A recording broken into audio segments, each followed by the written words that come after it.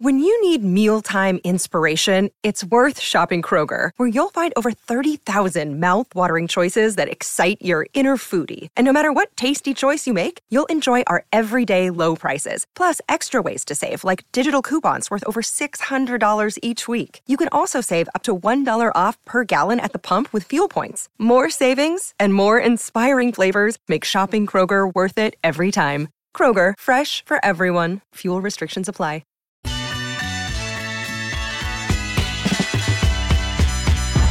The gates and ready to go. Hot Mike with Hutton and Withrow underway on this Thursday edition, live from 6th and Peabody with EHOP Beer and Old Smoky Moonshine.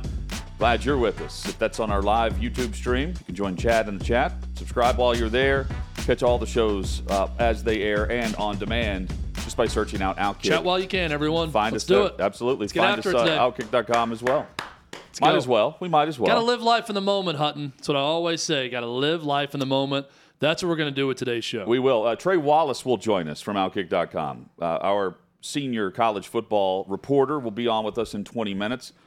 So much to discuss, including Pat Fitzgerald, which we will dive into in a moment, plus some big matchups across college football this coming weekend.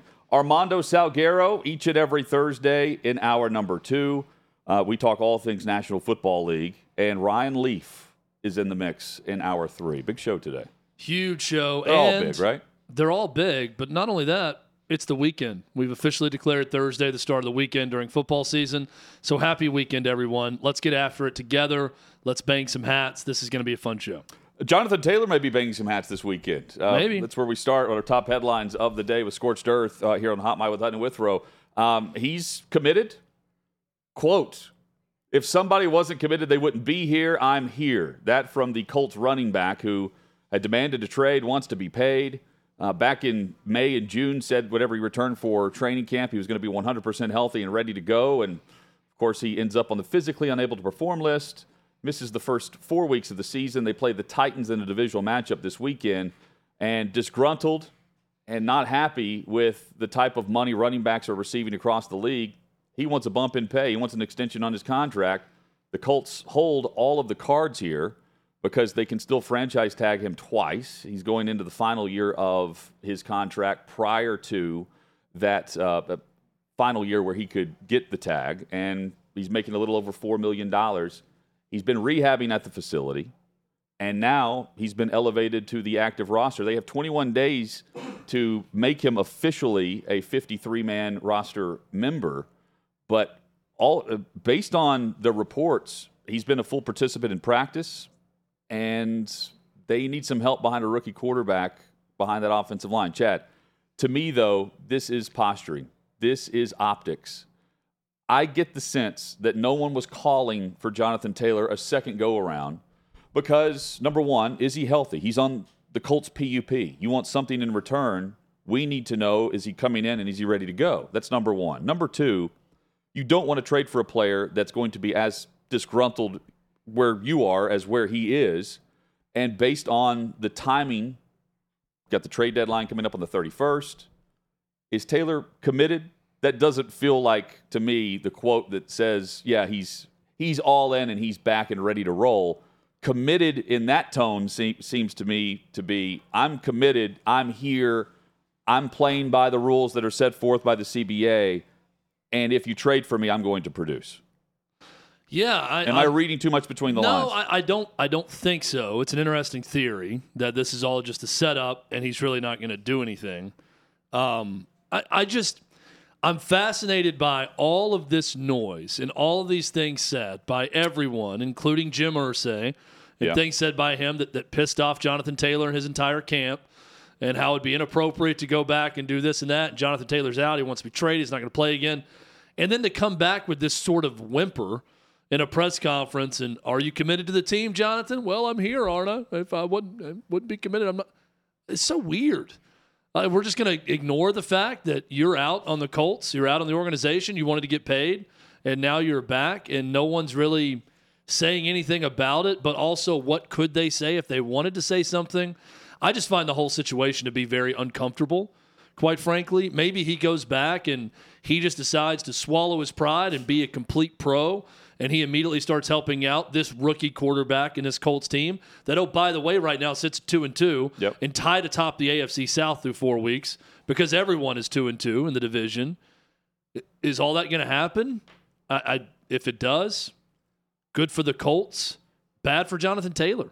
And it's another business move here by the Colts. They have forced his hand with the 21-day period, and they've done it prior. That will expire prior to the trade deadline that comes up on October 31st on Halloween. So if you want to be here, here's the roster spot. We're ready to go. You're healthy. And if you don't, well, you've got the opportunity to seek a trade, but we want compensation for that. And if you don't play after the 21-day period, well, we can put you on a different list and you're not going to get paid. That's the other option with this. And he either plays for the Colts or he somehow works out a trade where compensation is what the Colts are looking for in return. And the first-round return, I don't think they're going to get. No, not at all. What team would be the one that is both feeling like they're firmly in contention that really needs a running back that would be willing to give up a lot for Jonathan Taylor right now? And keep this in mind too, he can say he's committed to the Colts for the rest of the season and he'll revisit the contract in the offseason. I will believe that whenever we see the trade deadline come and go. He can still play for the Colts for a couple of games and then get shipped off to wherever he wants to land. But you also need the other team involved here. And right now, the teams that are heavy run don't suffer from big-time injuries at that position yet, but they could. Yeah, I mean, is Sunday's game like a debutante ball where they're going to present Jonathan Taylor to the rest of the league, and he's going to try to give it a go and show that he's healthy and good still, and then immediately get traded? It's just a very – the word I keep coming back to is uncomfortable. This is an uncomfortable marriage of star running back and NFL team, and one side wanted the star player, right? But he wanted him to honor his contract and stop bitching about everything. And then he wasn't going to do that, and he stayed strong when every other running back just went back in and played for their team and understood they weren't going to get what they wanted. Now he's just going to play in Week 5. Again, more power to the Indianapolis Colts if they get a 100% invested Jonathan Taylor that helps that offense right away. But the whole thing is uncomfortable. It is. And if there's a slight injury and he says he can't play, well, then we go back to what J.C. Tretter hinted at in the offseason. Chad, coming up, we'll get into more college football notes, including what's going on at North Carolina and the NCAA with Tez Walker. Jamal Adams, Monday night, went at the red hat on the sideline. Not the red hat that controls the timing of the game for the networks, but the independent neurologist who's on the sideline, and there's another one in the booth. And this is someone that's appointed in a joint decision and approval through the NFL and the NFLPA. Adams took a knee to the helmet and is going off on the independent neurologist that's there just to see the symptoms of a concussion. And he could be suspended. He certainly fined. And it's video of a player wanting to go back in the game that's upset on the rules and regulations set forth for the safety of all players. But it's also just based on are you woozy or not? And it's an optics thing first and foremost when you're pulled, based on the new guidelines that were created and set forth after they revised what happened with Tua for the policy a year ago. Two very different leadership styles is what I'm seeing here between Jamal Adams and Deshaun Watson. Deshaun Watson is medically cleared to play a game, to lead his football team as the quarterback. Kevin Stefanski wants America to know that he was medically cleared to play, but it's all ultimately on Deshaun to know if he's good or okay, if he's good or not. What does Deshaun Watson decide? Shoulder's a little rusty. I'm not going to go out there and give it a go today. Meanwhile, Matthew Stafford's walking around with half a hip and playing a game. Burrow's out there. By the way, may not be needing to play. He might be hurting his team at this point, looking terrible, but also hurt. Deshaun Watson opts not to play.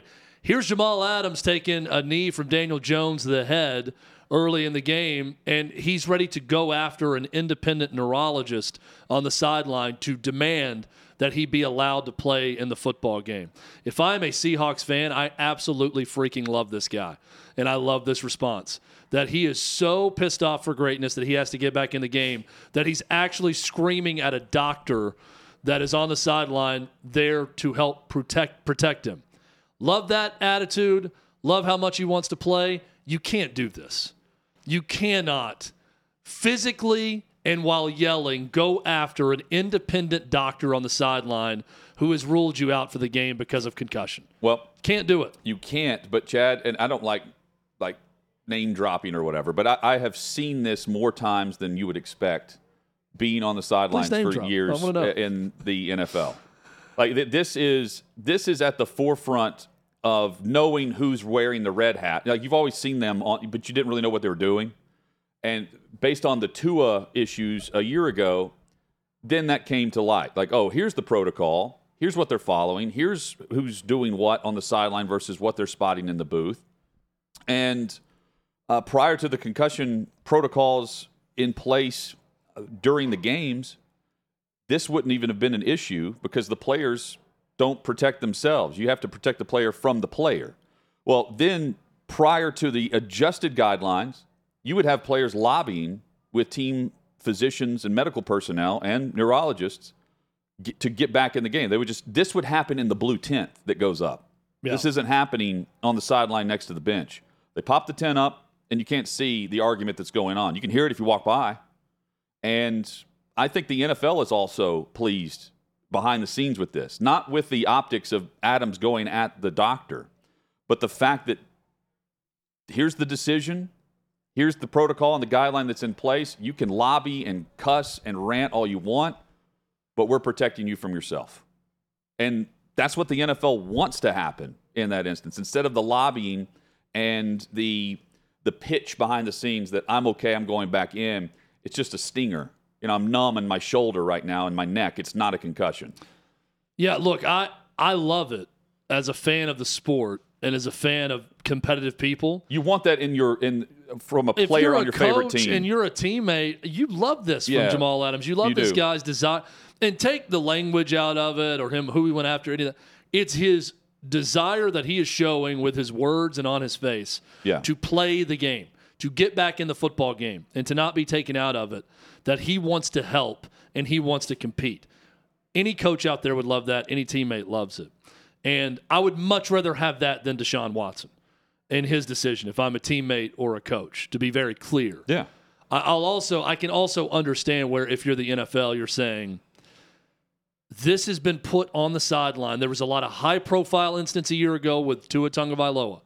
And we got to be better with our third-party, independent doctors on the sideline. We're trying to be better.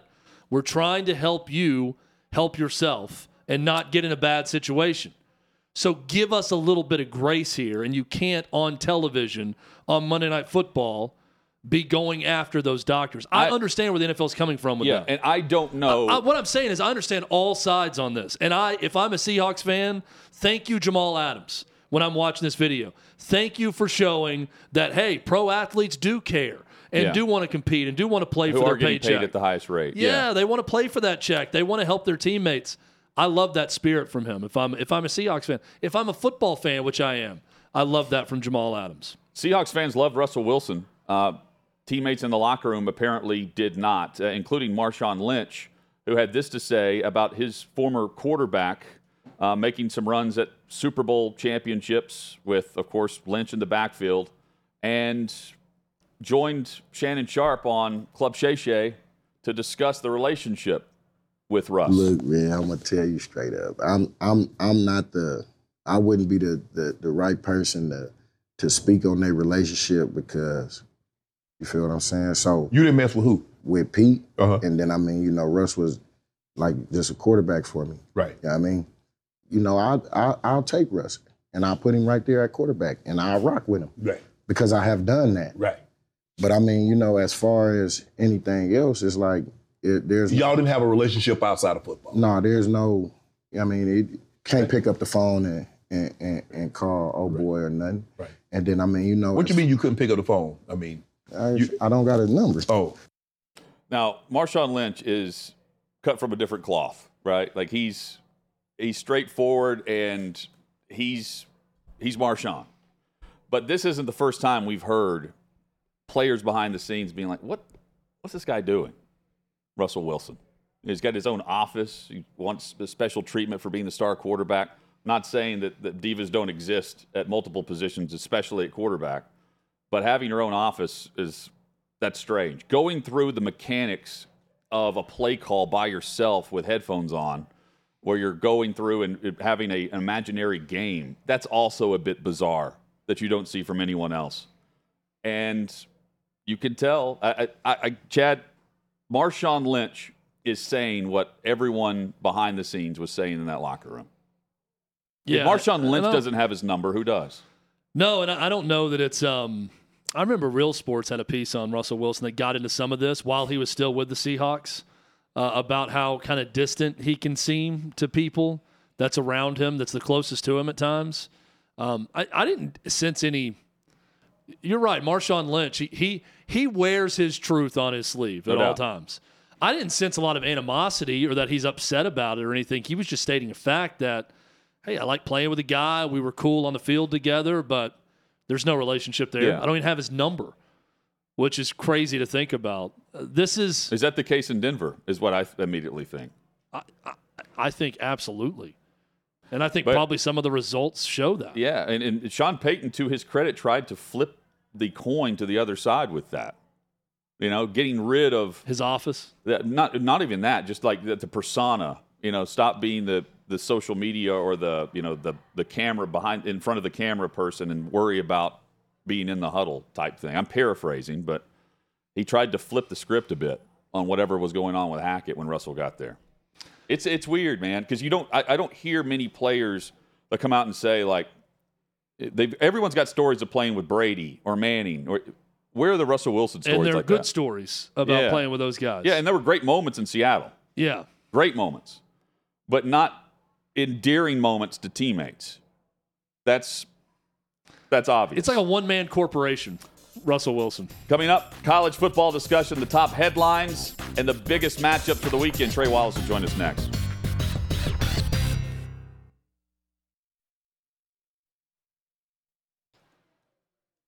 Glad you're with us. 6th of the Peabody, our location with Yeehaw Beer and Old Smoky Moonshine. Got some great matchups in college football we'll discuss with Trey Wallace on Hot Mic. And Chad, some great news involving Tez Walker, the UNC wide receiver, who was deemed ineligible, is now eligible. The NCAA reversing that decision.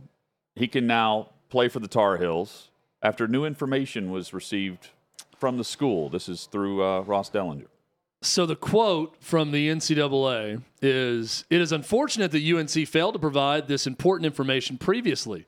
While we must be careful not to compromise the student-athlete's right to privacy when it comes to sensitive issues, we want to assure the D1 membership and everyone watching how the new transfer rules are applied, that this meets the new transfer waiver standards. UNC's behavior and decision to wage a public relations campaign is inappropriate and outside the bounds of the process UNC's own staff supported. Had the UNC staff not behaved in this fashion and submitted this info weeks ago, this entire unfortunate episode could have been avoided." Trey Wallace from Outkick joins us right now. Trey, no one does better than the NCAA. They took a chance to double down for a second time and say, how dare you? How dare you, Mac Brown, challenge our authority on this? It is your fault and all yours, not ours, that Tez Walker wasn't eligible immediately. What do you think about this? Right on par for the NCAA. Good afternoon, guys. Hey. I mean, it does feel right. I will say, now I've been texting back and forth with some folks involved in ACC matters and whatnot, and there was, like one or two pieces of information that North Carolina could have sent the NCAA that, and the NCAA's mind, I could have moved it faster. I was told it really didn't make a difference. Is it mental health related? What is it? It came from one of his previous schools in regards to medical information. Yeah. That's probably as far as I want to go with it. But, North Carolina had it. They just didn't think they needed to turn it over, maybe is the best way to put it. Like they thought they had their case. You know what I mean? So then they turn over, there's more information. The NCAA is like, okay, this is our out. You're cleared. You can go play.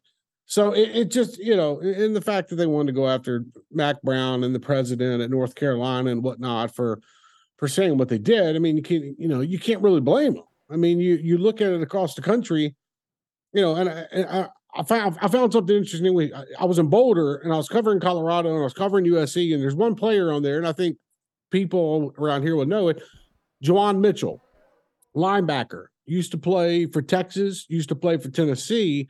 Something that stood out to me was he played at both of those schools after coming from junior college. Then he went to Arizona State. He got kicked off the team a week into fall camp back in August, and then he ends up on Colorado's campus, able to play a week later.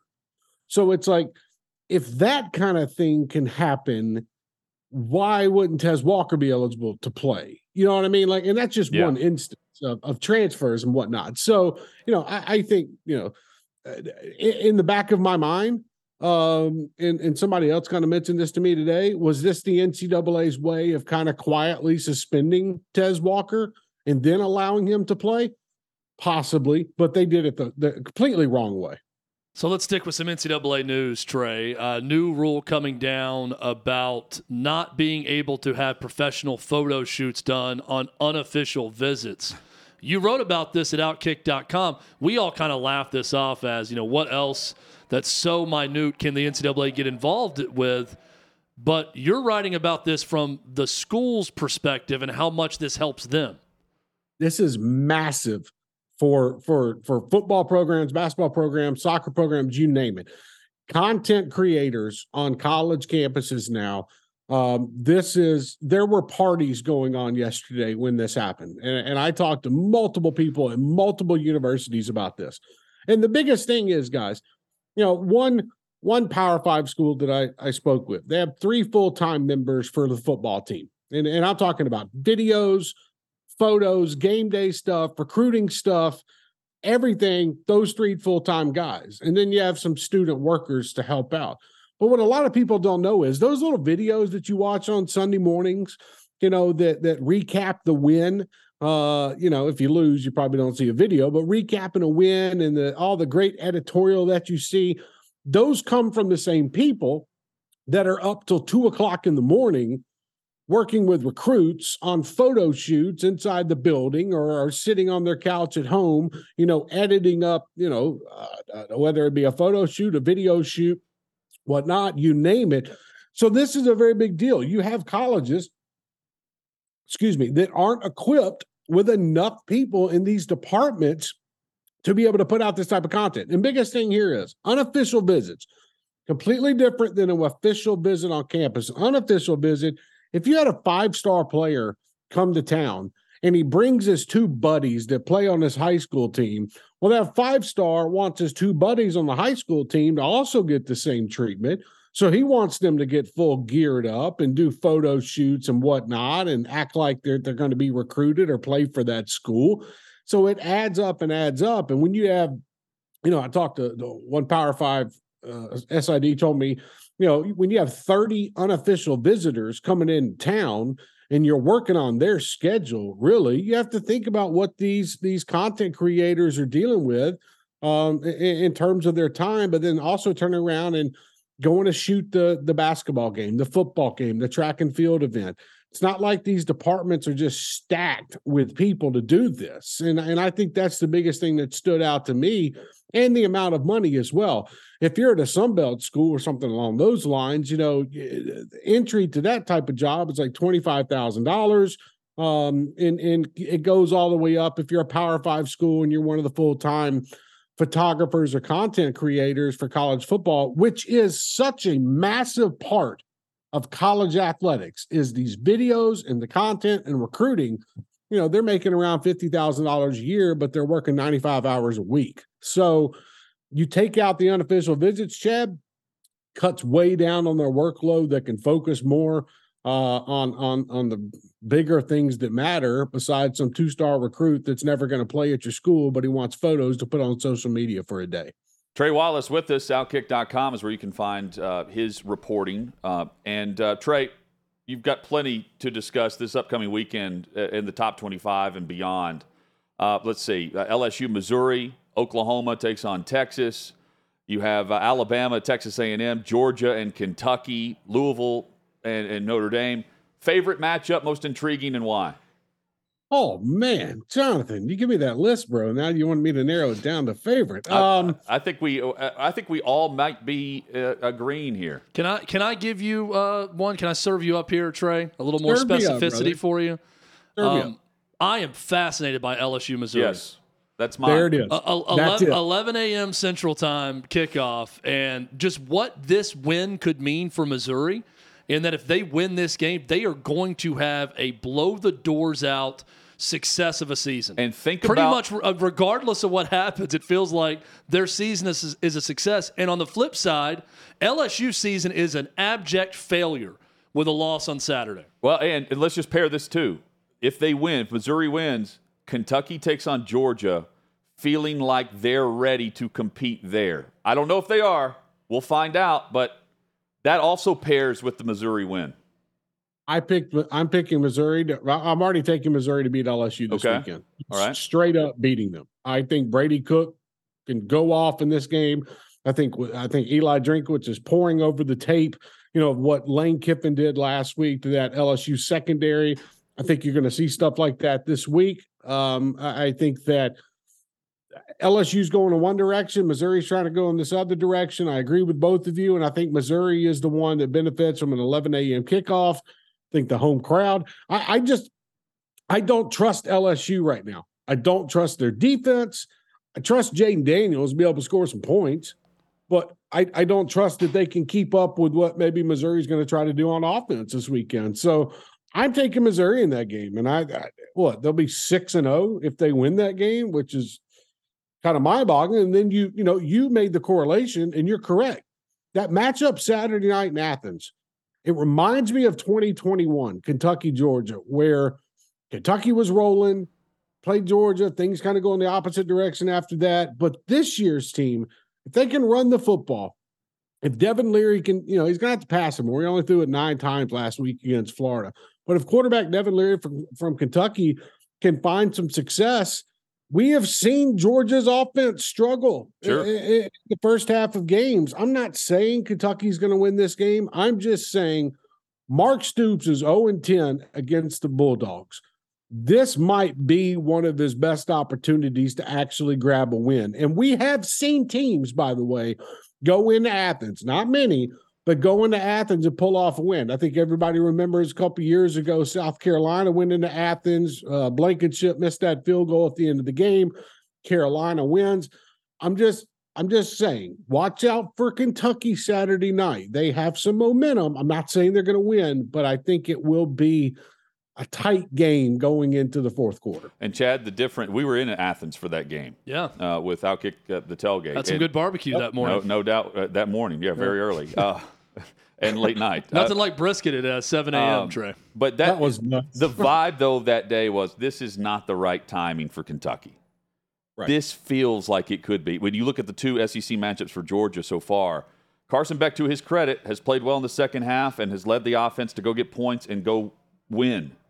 But this is a Kentucky team that can run the football extremely well, and the quarterback play has been far better with the coordinator that's now back. I think Georgia destroys Kentucky Saturday, quite frankly. I don't think this one's going to be close. I think this is going to be a wake-up call. You think this for is Kentucky, Alabama, Ole Miss? And I think this is Georgia's awakening in this game also. We'll see. Kentucky's been a nice story, much like Missouri. Texas A&M. Yeah.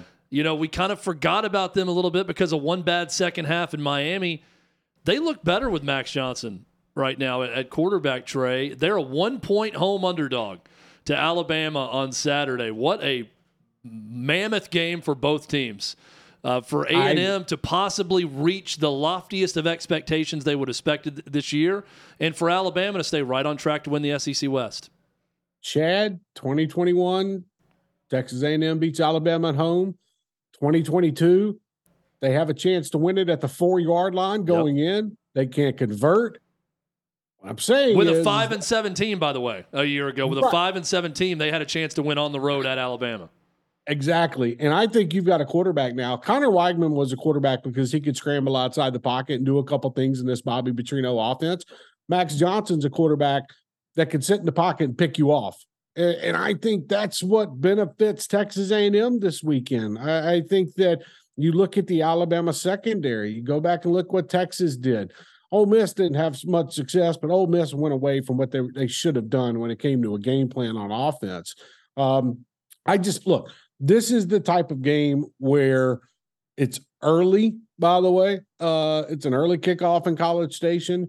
It's a game where Texas A&M, if they can establish the run, I think that's going to cause a lot of problems for the Alabama defense.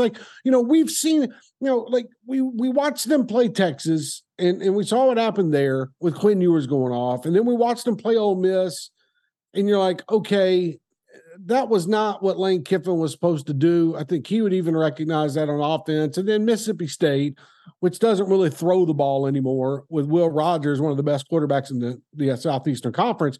Now you got A&M. Bobby Petrino and Jimbo are going to try anything and everything they can to throw at Nick Saban, and I think they could catch him off guard. This feels like the game that Alabama loses. This feels like where Texas A&M finally takes advantage of what they should have done last year when they were in that great spot and get a win at home. And now we're not talking about Jimbo Fisher and a buyout anymore. We're talking about Jimbo Fisher leading the SEC West with, potential to make it to Atlanta. This is not years past, boys, where I'm saying Alabama's going to go in there and that's fine. They're going to beat Texas A&M. No. This game has been too close over the last couple of years to make me think Alabama's going to do that. And to be honest with you, I'm taking Texas A&M on Saturday. Trey Wallace, you can read all of his coverage. Follow along at Trey Wallace _ on social. Also, Outkick.com is where you find all of his great work. Trey, thank you so much, man. Enjoy the college football weekend. Can't wait to catch up next week. Guys, have a great weekend. Thanks so much. Thanks, Trey. I'm Trey Wallace. Tried to cram as much as we could into there, college football-wise, with Trey. Didn't even get to the Red River shootout. Yeah, and the fact you mentioned teams that we've overlooked, Oklahoma has yet to be discussed. Hey, and here is their opportunity. If they're in the SEC this season, they might be the two best teams in the SEC right now. They're definitely two of the best three, with Georgia as of this point in the season. Georgia has the best wins. But you might be watching 1 and 2. Georgia might be third in the SEC if Texas and Oklahoma are there. Texas beating Bama, of course, puts them on a shelf. On the road, yeah. But Georgia, with the way they've won too, South Carolina and Auburn, that's a great debate to have. I have a feeling that all changes Saturday night. I think Georgia, night game at home. I don't think Kentucky's offense is as good as they showed against Florida. The fact that it's even a discussion is crazy to me. All Bulldogs in that one. More headlines coming up, including Major League Baseball and the broom next.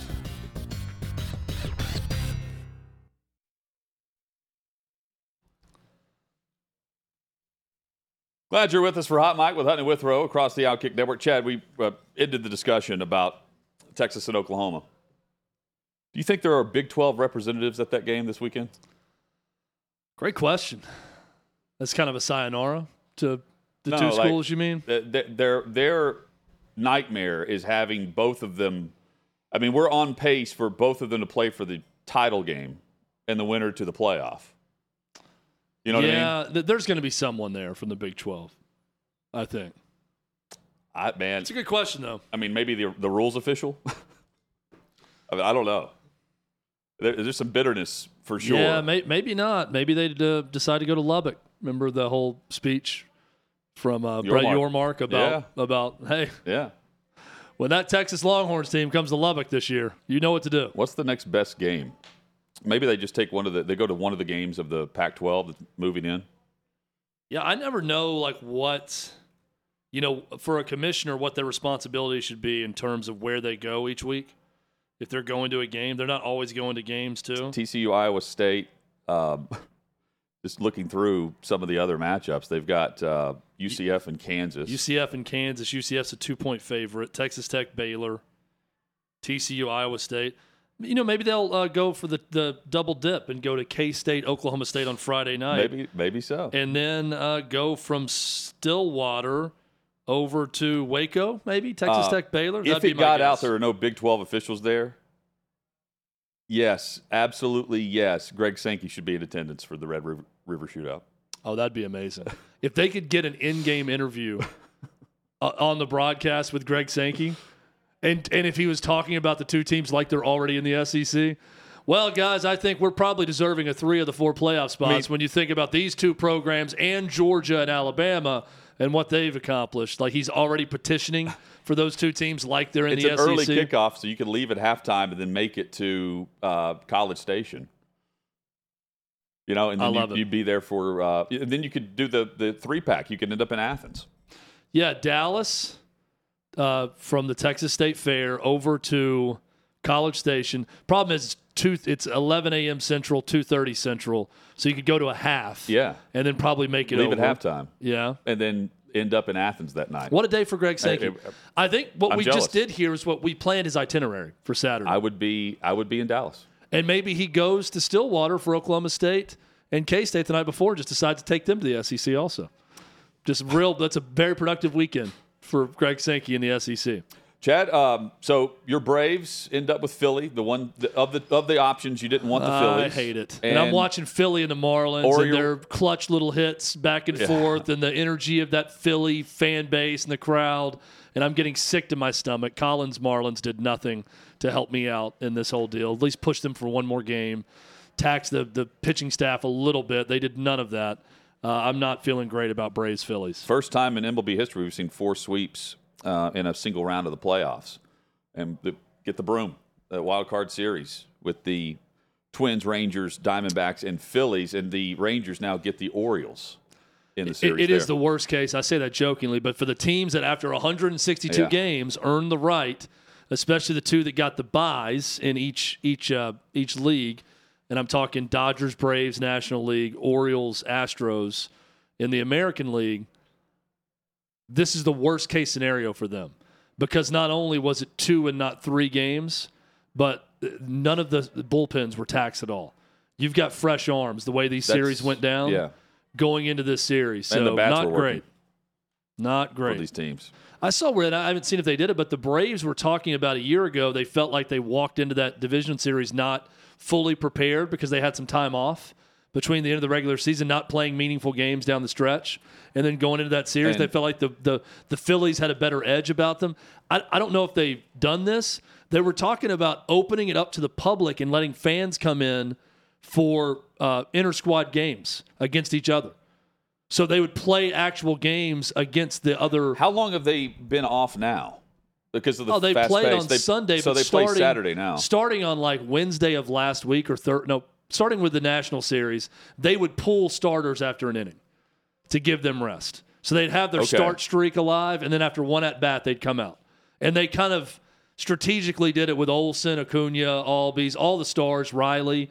They did it in different games at different times. They knew they were coming out early of the game. So they lost 2 out of 3 to the Nationals because they were playing AAA guys the whole time. I still believe in the Braves. Oh, look, I believe that offense. Michael McHenry does too, I know. Yeah. The power rankings. It's a special group, and I think that team has something special. I'm just worried because, I saw it last year, so recency bias. I've seen the Phillies eliminate the Braves from the postseason last season. Those Phillies players, too, they've got a bit of a clutch gene about them, some of those guys in that lineup. The organization certainly does. Yeah. It's going to be a good series. This is the dream matchup, I think, if you wanted, the most pizzazz for a division series, playoff series, it's Braves-Phillies. Just going back real quick, Davey Hudson brings up a great point. Colorado plays at Arizona State, and you've got both of those teams joining the Big 12. Maybe you send Big 12 representatives to that game. Yeah. I would do the troll job, the epic troll job there. Also, I don't think Texas and Oklahoma care one bit. The only thing they're going to care about is if they get in a game against someone and they feel like they're getting hosed by the officials. Although they've that's when it's going to come up. At least Texas has acknowledged it. The bullseye, and they're on the the final march towards the SEC, the final year in the Big 12. Sarkisian said that preseason. It's a nightmare scenario, though, to have Texas, Oklahoma in the Big 12 championship game in the final year. It's only going to rear its ugly head if, sort of like Sauce Gardner with the Swifties, if they feel like they're getting a raw deal because of that, and that the game is terribly officiated and it's slanted towards another team. If that happens, then you're going to have Texas and Oklahoma questioning whether or not they're getting a fair shake from the Big 12. But as far as, it's everybody's Super Bowl, Texas and Oklahoma are always the Super Bowl for teams in the Big 12. Yeah, those are two huge, high-profile programs. They are, but they were. It's not like you're going to sleepwalk through one of those games against those teams. No, but the Big 12 could at least point to the fact that they've had the other programs reach their. Texas and Oklahoma fell back, but at least you've got Kansas State and TCU. Kansas is even hosting game day a year ago. Yeah. You've got different options. Plus, you're bringing in Houston and others. You're trying to say, hey, this is the new era. And we're on par with what we're losing, at least optically, monetarily. No, we know that. But what the Big 12 has done is smart, and they're certainly safe, and they're going to be functional because those programs. They're stable. They've done a great job. But I have a hard time getting really excited about watching a lot of what's going to transpire in the Big 12 once Texas and Oklahoma leave, outside of Coach Prime in Colorado when he comes in. But and that was the first move. Yeah. That was. Well, I'm just looking around the conference. Kansas has been a nice story. I agree with you. But there's a reason Lance Leipold is listed as one of the 2 top candidates to leave from Michigan State, because Kansas football. Kansas State, they had high aspirations this year. They lose at Missouri, granted by a 61-yard field goal as time expired. I think they're still a good team. Baylor's disappointing under Dave Aranda. Oklahoma State looks like a shell of itself. Maybe Mike Gundy needs to cut the mullet. A thought in the discussion. At some point. They lose badly to South Alabama at home. I just look at the rest of the conference, you're right. And I'm thinking, am I excited about UCF Kansas as a Big 12 matchup when Cincinnati and BYU play in the Big 12? Does that get the blood pumping? Nope. You know who gets the blood pumping? Red River Shootout. Texas, Oklahoma. That gets the blood going. Colorado coming in the conference. All right, now you've got my attention.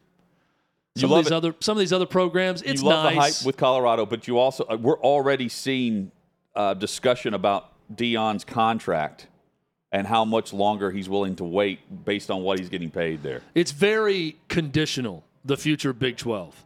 What I mean by that is it's never conditional on interest in Texas and Oklahoma, because if they're good, it's what's expected. When they're bad, everyone's talking about how on earth is Texas this bad, or how on earth is Oklahoma this bad. Brent Venables in year 1, disappointment.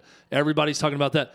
It's not conditional on them raising up and upsetting someone. Kansas football is conditional. When they were good a year ago, we'd pay attention and watch an 11 a.m. game against TCU. By the time it got to week 5, they had the game day game, I think, against TCU and lost a close one at home. And then it was, okay, that was a nice story. I feel that way kind of about the rest of the conference now. Conditional outside of really Deion Sanders and the interest in Colorado. Apparently, Stephen A. Smith didn't have interest in asking Commissioner Rob Manfred about the Trevor Bauer news. Instead, focused on diversity within the league and did not mention Bauer at all in a conversation that he had with the MLB commissioner. And this is the commissioner that put and placed Bauer on administrative leave that ended up what was over a 300-game suspension that was reduced down to 160, roughly, games. And he got money back on the games that he wasn't paid for on that suspension based on the independent arbitration ruling. Chad, asking the commissioner about anything you want is fine.